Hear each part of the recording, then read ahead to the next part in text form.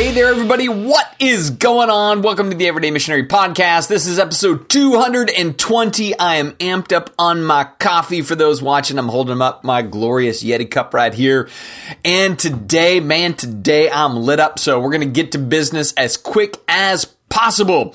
I am titling today's podcast, I got it written down right here, Let's Go, Brandon, One Religion and the Slow Suicide of Christianity and Culture. Yes, isn't that just a daunting, fun, exciting, bummer task that I have before me today? So, lots to try to cover in all of this as best as I can.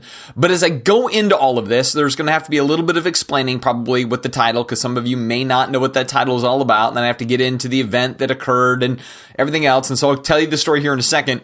But I always want to get back to the motivation behind this is not that I'm really that interested in being a commentator on things in the news or simply a commentator on cultural events.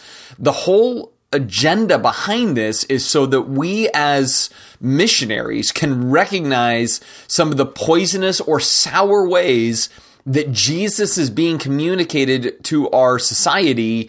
And hopefully from that, we can course correct those things. We can actually sound different, communicate in our world differently. We can call out poor behavior when we see it. We can elevate right behavior when we see it, because I think that's going to have to be the way forward for the Christian missionary. And when I say Christian missionary, I almost want to clean that up. I did a couple of weeks ago where I talked about that it's less about Christianity even, and it's more about the values and ethics of the kingdom. And so in some ways, what I'm trying to get to is saying, hey, I want us to clean up the reputation of people who claim the name of Christ, because then that cleans up the reputation of Christ. That's the heart behind this whole podcast, right? So again, it's not that I get excited and wake up and like, great, I get to talk about the news or I get to talk about problems. No, I'm trying to do this because I continue to analyze and watch and listen, and I'm seeing where there is literally a death of Christianity at its own hands, right? So it's not persecution killing Christianity. It's literally like a suicide pact. Like we're making the suicide pact throughout kind of our shared evangelical heritage here, where it's like, let's just double down on being nothing like Jesus, all in the name of Jesus, and we're going to get stuff done. And from that, all you get done is driving away another generation, driving away some in the current generation, and creating a widening gap between the disbeliever and the believer, not because Christ is so complicated, but because our politics are complicated, the way we communicate our ethics, the way we fight for our ethics, the way we fight for our rights and our privileges, all of that becomes a mess. In fact, even just as a little sidebar, because you're listening or watching right now, there was an article I was reading this week, actually a couple of different articles, where it's Christians that feel that they were terminated for their faith, or organizations that feel that they were slighted for their stand for their faith. And then from that, they lost their jobs or lost funding or whatever it was. And then they turned around and they got a lawyer because they're saying they're being persecuted. And that's one of those things, even when I hear that, where I'm like, okay, so let me get this straight.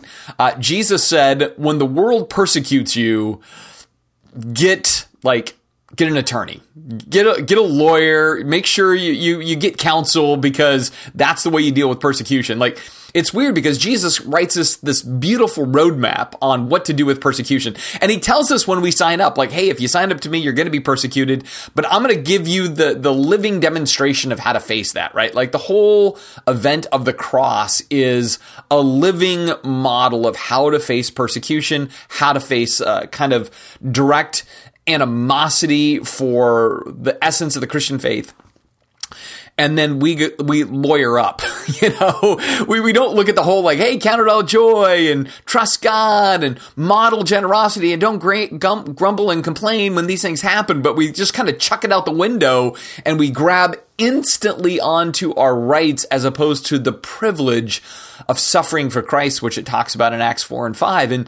And so it's things like that where I'm like, that is the slow erosion and suicide of what it means to be a distinctly Christian person, or more importantly, a distinctly Christ-like, Christ-following person, because we're running to earthly stuff and we're losing then the opportunity for real mission and witness in those hard times, we strip it away. And so the world looks and goes, well, then you're just no different than everybody else that gets a lawyer. You're no different than everybody else that has the same fears. You're no different than everybody else that gets bitter about things. You're no different than claiming your damages like everybody else does.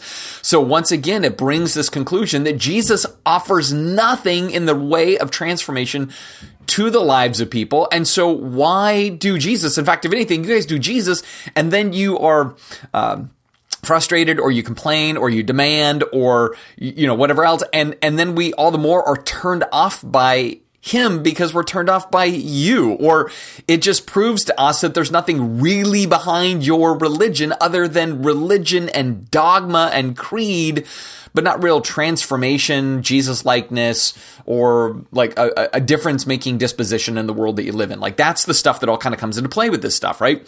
In fact, this is why I even think that sometimes, while everybody's a hypocrite, I mean, I've said that many times, I believe that every single person, doesn't matter who you are, you're a hypocrite. And if you call somebody a hypocrite, you're kind of hypocritical. Totally agree. But Christian hypocrisy is worse.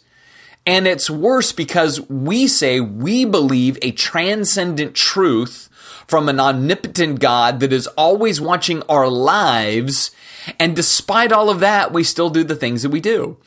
And then on top of that, we're claiming that we have a power from on high, the Holy Spirit dwells within us, all those kinds of things. And yet for all of that, we're still hypocritical. And oftentimes where we're hypocritical is in the places that the disbelieving world looks and goes, this is kindergarten level stuff. Like, the things of the Sermon on the Mount or the fruit of the Spirit. Like, these are so like patently the very foundations of what Jesus pushed. When we don't do those basic things, I'm not talking about the crazy, challenging, hard stuff, but the basic, otherworldly things, the world says, I don't get it. You claim to know God. You claim to fear God. You claim to be empowered by God. You claim these words are from God. You claim that all of this has an eternal importance to you because it all emanates from God. And yet for all of that, you don't do these things. In fact, you do counter these things sometimes. That's what makes our hypocrisy even worse. And so there's this unique pressure that Christians face. And it's this simple reality that Jesus is like, hey, I'm making you my ambassadors. And being my ambassadors means you actually represent me and you represent the things that are most important to me. So what I love, you love. And therefore, from that, we're supposed to do these things. And we're to say, above all else, we do these things, even if we suffer harm. Right? Even if our lives go poorly for it, it's important enough for Jesus that we do it. I think that's that element or essence that's getting lost more and more, and not by everybody, but I think this is why those of us who this resonates with us, we're like, that's right, we need to do this. This is why we need to double down on this and take this stuff even more seriously, because there is this temptation to just like, when in Rome, do as the Romans do. And Jesus is like, right, I came to the Romans too, but I didn't do like the Romans do. I did like my Father would want me to do. I did like what the kingdom would do in Rome. I mean, that is the essence of the incarnation, bringing the kingdom to Rome. And we as believers, as followers of Jesus, need to bring the kingdom to the Rome of our world. But instead, we're becoming like Rome. Painfully like Rome. And we're celebrating being like Rome. And we think it's funny to be like Rome. And we think it's a good zinger and it's a great bite to be like Rome. And we think that we do have privileges and rights and entitlement so that Rome should be servicing us. Rome should be protecting us. Rome is the thing that we're patriotic for more than we are patriotic for the things of the kingdom. And that brings me to Let's Go, Brandon, One Religion and the Suicide of Christianity. So let me give you the backdrop to this. So you may not be familiar with this, but the phrase Let's Go, Brandon was sort of born out of an event that happened at a NASCAR race where one of the guys that was one of the drivers, his name is Brandon, I think it's Brandon Brown or something like that. And the commentator was referring to Brandon Brown while at the same time the crowd at the NASCAR race was saying F Joe Biden. And they weren't saying F, they were bringing the whole blown F U blank K, right? So they were saying F Joe Biden. And then the commentators sounds like they're saying, let's go Brandon. And then that became the big joke that to say kind of openly in public, F Joe Biden, you simply say, let's go Brandon. And by that, it's an insider joke that everybody knows what you're really saying is F Joe Biden.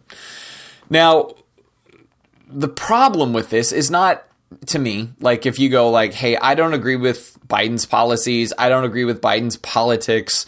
I don't agree with Biden's disposition. I don't agree that Biden is, fit in some way to hold office or whatever else. Listen, that's not my issue. That's not my thing. I don't mind that people see those different things. I don't agree with Joe Biden on everything. There's never been a president I've ever agreed with everything. So it's totally fine. That's the thing that is not an issue to me.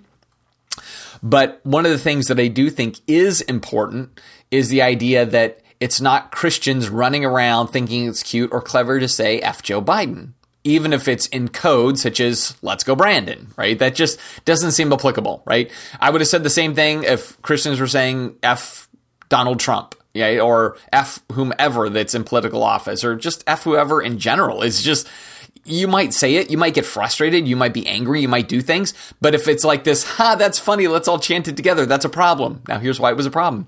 At John Hagee's church, a large church, I think it's Cornerstone, down in Texas, giant church, right? It's been very politically active for years, everything else. There was this big kind of God and country thing that they did at the church, and the entire group, I'm not going to say it was fully the church, because it was kind of more like a conference, but the whole conference is about we need to reclaim Christ for our country and culture. And so the whole place starts chanting, let's go, Brandon. Let's go, Brandon. And so inside a church, you have thousands of people chanting F Joe Biden in code, right? During the same event, Michael Flynn was there, right? So former military advisor in general and had been connected to the Trump administration. I actually think was connected to the Obama administration on some things too. So, I mean, just sometimes when you're in the military, there's overlap on certain elements. But he gave a speech also in this whole thing where he says, if we're going to be one nation under God, we need one religion in this country, right? So now you've got this tone of openly as people who are claiming God and country saying F the president right now in code. And then you got another guy saying the way forward for our country, if it's going to be one nation under God, is it needs to be one religion in the nation, which then starts to smack of this whole idea of Christian nationalism and the idea that the United States was created as a Christian nation, and we just need to get it back to being a Christian nation, and the kind of Christian nation we desire and want, the kind of Christian nation that's rooted in our past more than is rooted in our future, and frankly isn't rooted in Christ, but more in religion, in the name of Christianity, using Christ as an icon, not to live out what Jesus actually commands, actually calls, actually says, actually expects, actually modeled, but to use Jesus as a kind of sock puppet where we just kind of shove our hand up inside him and we make him say what we want him to say so we can secure our own sense of freedom, our own sense of privilege, our own sense of want in this particular world as we see fit. In other words, we try to figure out a way how to jam Jesus full of Rome so that he becomes the icon of our little Jesus-like Rome and not who he really is, which is our God, our Savior, our King, and the one who calls us to act like him. So the whole conference is a mess, right? It's just an absolute mess. But see, it is a snapshot, I think, of the deeper problem that we may be facing, which is, I think, American Christianity is coming to a legitimate boiling point.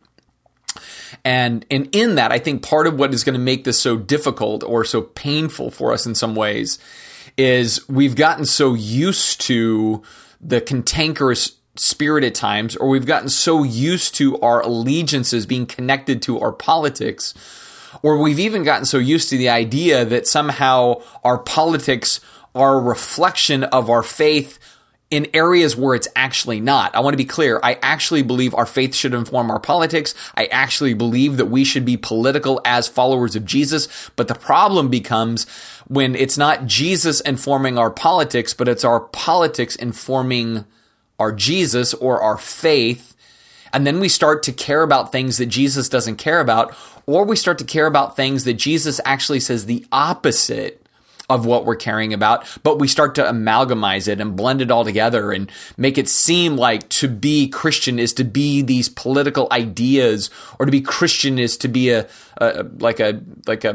nationalist, or to be Christian is to be on the hard right or even on the hard left. Honestly, I mean, I often speak to the right side of things because evangelicalism, our camp, is like 89% conservative and votes Republican. Like, that's the huge majority, right? So, I speak more often to that, but it's true too. On the left is a progressive Christian. You can let your politics override what Jesus talks about in other contexts and in other ways. And this is the great danger. And at the core of this was a problem that was true to Israel.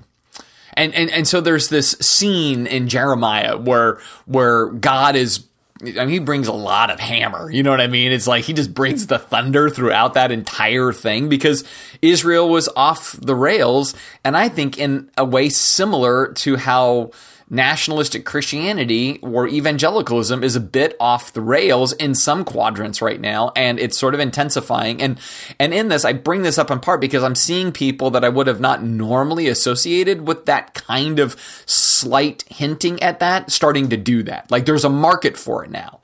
There's a desire for the rabble rouser. There's a desire for kind of the saber rattler. There's a desire for the tough talker. There's a desire for the fighter and the winner, more than what I talked about last week in the podcast, which is Jesus was a loser and he calls us to be losers. And instantly we don't like that. We're like, no, we don't like losers, and we don't want our politicians to be losers or our leaders to be losers. In fact, we want our politicians and our leaders to talk about the other side being losers and them being the winners, because that's what we want. And I'm like, but that's not what Jesus talks about at all. Jesus says winning comes by losing. He does not say anything other than that, right? But this is a deep problem that has been true to the human condition, cycles through often, and you see it in Jeremiah. And so God says this. He says, an appalling and horrible thing has happened in the land. The prophets prophesy falsely, and the priests, they rule at their direction, and my people love to have it so. But what will you do when the end comes? Man, that sounds doomy, right? But here's what this is interesting to me. When the prophets were prophesying falsely and the priests were ruling at their own direction, under their own accord, for their own goals and gain, all of that was in the spirit of more of a nationalism. All of that was more in the spirit of riling up the people to what they wanted to hear, riling up the people to thinking they were more right than everybody else, that they were being God obedient, God wise, God right in what they were engaging in. And God's like, you guys don't get it at all. It's completely broken. It's completely off the rails. There are pieces laying all over the floor of the problems that you all are engaged in, and you're not recognizing it. In fact, if anything, you just love to have everybody doubling down on this stuff that you want to hear. And see, that's the risk. When I look and I listen and I hear different people and I see these movements of like, we need to leverage the law to get our rights, or I see these movements and we need to stand against the system and really, like show that this land is our land and we are a free people and we're going to fight for it in these ways and everything else. And the ways are not Christ-like ways. The ways are just simply kind of angry, frustrated, demanding, commanding ways. It comes back to, yes, people love that. They want the fighter. They want to be spun up. They don't want to be spun down. They don't want to be told to be peacemaking. They don't want to be told to love their enemies. They don't want to be told to be patient or kind or merciful. They don't want to actually say, you know what, we're all going to strive for meekness. We're going to have the strength under control. We're going to chill. We're going to go this extra mile and try to make sure that we can see real unity brought. And even if it costs me, it doesn't matter. If it costs me everything to love my neighbor, I'm okay with that. Instead, there's this attitude, if it starts to cost me, I will rise up if I need to, because it doesn't matter who my freaking neighbor is if I don't agree with my neighbor and they're risking what I most want. Like, that's the danger. See, that's the real danger at this point. And so I know so often in this podcast, it's different than other contexts that I do stuff in because it has this sense of like urgency or heaviness or whatever. But this, again, is a prophetic call. And I don't mean that like I am a supernaturally inspired prophet. I mean, in the spirit of warning and wake up and, hey, listen, guys, we need to all do this much better. It's just giving us the reminder of here's what's going on. At a church, they're saying F you to our president. They're calling for one religion in our country, and that should freak you out even if you're a constitutionalist, right? It should freak you out. But the thing that should most freak you out is that they're all doing it in the name of Jesus. That's the part that freaks me out. If some group wanted to go over there and say, F the president, F Joe Biden, we don't care, we want only conservatives to run this country or only liberals run this country, and it's just kind of humanistic or nationalistic, and it doesn't have Jesus attached to it, I don't give a rip. Go do that thing. I don't care, right? Like, honestly, I go, you're nuts, but I don't care. What I care about is when Jesus gets connected to stuff, when he gets co-opted into the system, and it undermines his character, his credibility, his commands to us. It undermines the whole essence of what the kingdom is supposed to do. And then what's sad about it is if we buy into that system and we think we have to fight for things, we have to stand up against things, but not in the way Jesus told us to do it, but in the way the world anticipates us to do it, it destroys the Christian future. This is why I said it's suicide. It's suicide because the very essence of the kingdom and the gospel and its advancement is a choose your own adventure. Right? Remember those books? I remember when I was a kid, that was like the only book I would read. I was not a reader until I became an adult, but those books, man, I loved them because it was like, oh, you get to page 5 and it's like, if you decide to go into the cave, go to page 16. If you decide to turn around and go back to your ship, go to page 8 or 7 or whatever it was, and so you would, like go to the different pages and you would choose your own adventure. The same is true in our journey with Christ in the world as missionaries. Jesus is like, there's 2 ways to do it. There's the wide way and there's the narrow way. The narrow way is doing the stuff of the kingdom. The narrow way is living the Sermon on the Mount. The wide way is any other thing than doing the Sermon on the Mount, right? And if you do it any other way, every time in the end, what happens is A, you lose. That's even the passage in Jeremiah. What will you do when the end comes? In other words, you lose. Because the only thing that changes the world is the stuff of the kingdom being exercised by all of us who believe in Jesus and believe in his kingdom. That's the only way real change comes. And the only way real change has ever come to any cultures really has been when the kingdom was the most important thing, and not the preaching of the kingdom, not the proclamation of the gospel of the kingdom. What I'm talking about here, those are true, but what I'm talking about here is actually doing kingdom stuff, right? That stuff that Jesus says, this is how we live in this world. The way that we are the servant to all, like that whole thing, right? That's the thing. So when we lose sight of that, we don't do it that way. The end is always bad for Christianity, bad for the reputation of Christ, bad for the next generations. It's always bad. But if we do it the kingdom way, it's always good. So what we're needing to focus on and to fight for and to do, what we need to stand up for is to take in a knee. That's what we got to stand up for. What we got to stand up for is doing this tough, counterintuitive, upside down and backwards thing that Jesus calls us to. It takes faith, it takes courage, it takes humility, and frankly, it takes belief that what Jesus says actually matters, that you actually believe it. I've been talking about this even on Sundays. Like, it's so easy to say, I believe in the gospel, I believe in the Bible, I believe in Jesus. But do we believe Jesus? Do we believe the Bible? Do we believe the gospel? Because if you believe it, then you do it. If you don't believe it and you only believe in it, it's just kind of like mental fodder. It's like, hey, I believe in Pokemon at this point. I believe in whatever else, aliens. I believe in Sasquatch. Who cares, man? If you believe it, you do it. And if you don't do it, here's the painful thing. You don't believe it. I don't believe it. If I don't do it, I don't believe it. If I don't do the Sermon on the Mount, I don't believe it. If I don't actually do what I see in Ephesians 6, where I own that my enemy and my problem is not flesh and blood, right? but it's something beyond this world, that I don't believe it. If I don't live like that, I don't believe it. I just think it's cute to study it. I love the Greek of it. I understand the history and the culture of it. No, we can all sit around and have a treat after we discuss it. And no, I want us to do it. That's how there's proof that we believe it. Now, at this point, I feel like this is turning into an angry podcast. So I want to apologize for that because, again, this is just stuff that is weighing on me more and more. And again, I have this deep, deep urgency. Like for me, it's like it all rises or falls on this at this point. Like the future of the church in the United States, the future of Christianity in the United States, it's either going to get back to, because I honestly go, man, there's a lot of room for us to improve on this. It's either going to get back to or get to, maybe even back to isn't always the right word. It's going to get to being authentically like Jesus. Authentically, like honestly, if you're listening, go back and just start reading Matthew, Mark, Luke, and John. Just parse it out. Spend the next 2022 on just those 4 pieces of literature in the New Testament, right? I'm just going to slowly go through those 4, and I'm going to look at everything that Jesus does, everything Jesus says, everything that Jesus expects, everything that Jesus warns, and the responses that we're supposed to have to everything that he tells us. I'm just going to do those things. I'm going to catalog those things, and I want to own those things. Like, that's how we can get back to it. But if we don't do that, here's what's going to happen. In the name of Christ, we're going to crucify him again, right? In the name of Christ, we're going to crucify everything that is distinctly Christ-like. And we're going to create a type of self-suicide as Christianity in our culture.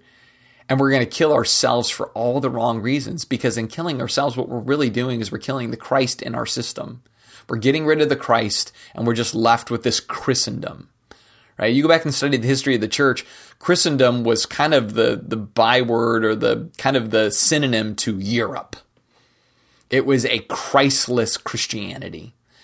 And my concern is we're building toward the same thing. Or Christianity is getting ready to even divide over this topic. And more than ever, this is where people who actually believe it, they need to do it. And they need to do it the way Jesus said to do it, in the ways that he said to do it, in the spirit he said to do it, with the conviction that he said to do it. And yet the beauty is this: I believe the world is desperate to see that. Right now, I think the world is very angry at Christianity, and frankly, I don't blame them. I just can't blame them. There are so many times where I'm dealing with critics and they'll bring up things. I'm like, I got no good answer for that. I have zero good response. I can say, well, that's not like Jesus. Don't learn from the Christians. Learn from the Christ, right? I can say all that, but they're like, are you kidding me? Are you nuts? Like, really? So I'm supposed to just focus on the guy in a book 2,000 years ago, but your life doesn't need to reflect that, or it doesn't reflect that, or I don't see that reflected well in your population and culture. Now, we got to blow that off and be like, no, I got to take seriously that the world will gauge Christ by the Christian. Therefore, the Christian needs to take back Christianity for Christ. Now, it's a rantathon. I've gone from angry to ranty, and hopefully from that, a little inspiry too. I know it doesn't sound like inspiry, like take the mountain, because, hey, I think this can be a hard thing. I really do. But I think it's important because, again, what is at stake here is the one that we love. What's at stake here is the one that we believe and believe in so much. We believe that what he says will change the world. And if we really want to change the world, we have to lean into this stuff that he calls us to, because that's the only road forward. It's the only real road forward. It is the only narrow way that changes everything. Everything else is just burning time, spinning wheels, wasting energy, and it doesn't make much of Jesus. And so I think if we can learn this and we can own this and we can just kind of incorporate and incarnate the things of Jesus into our daily lives and perspectives and attitudes and responses and dispositions, not only will it change the world, but it'll actually give us joy and peace and comfort and contentment, because Jesus promises all of that. Like, he's like, when you do my stuff, there's a deep joy. When you don't do my stuff, you become very frustrated and angry. And then you're saying, let's go, Brandon. Right? Or back during President Trump, you're saying, who is this idiot? And you're mad at him or whatever else. Like our anger toward our systems, our anger toward our politicians, our anger toward our leaders. Sometimes that anger is really a derivative of the fact that we're not letting Jesus dominate us. Rather, we're just letting our earthliness and frustrations dominate us. And yet, Jesus deserves better. And we want more anyway. And so we want to lean into him and to be like him and to seek what he seeks and love what he loves. Because in doing that, man, the world will see some pretty impressive everyday missionaries.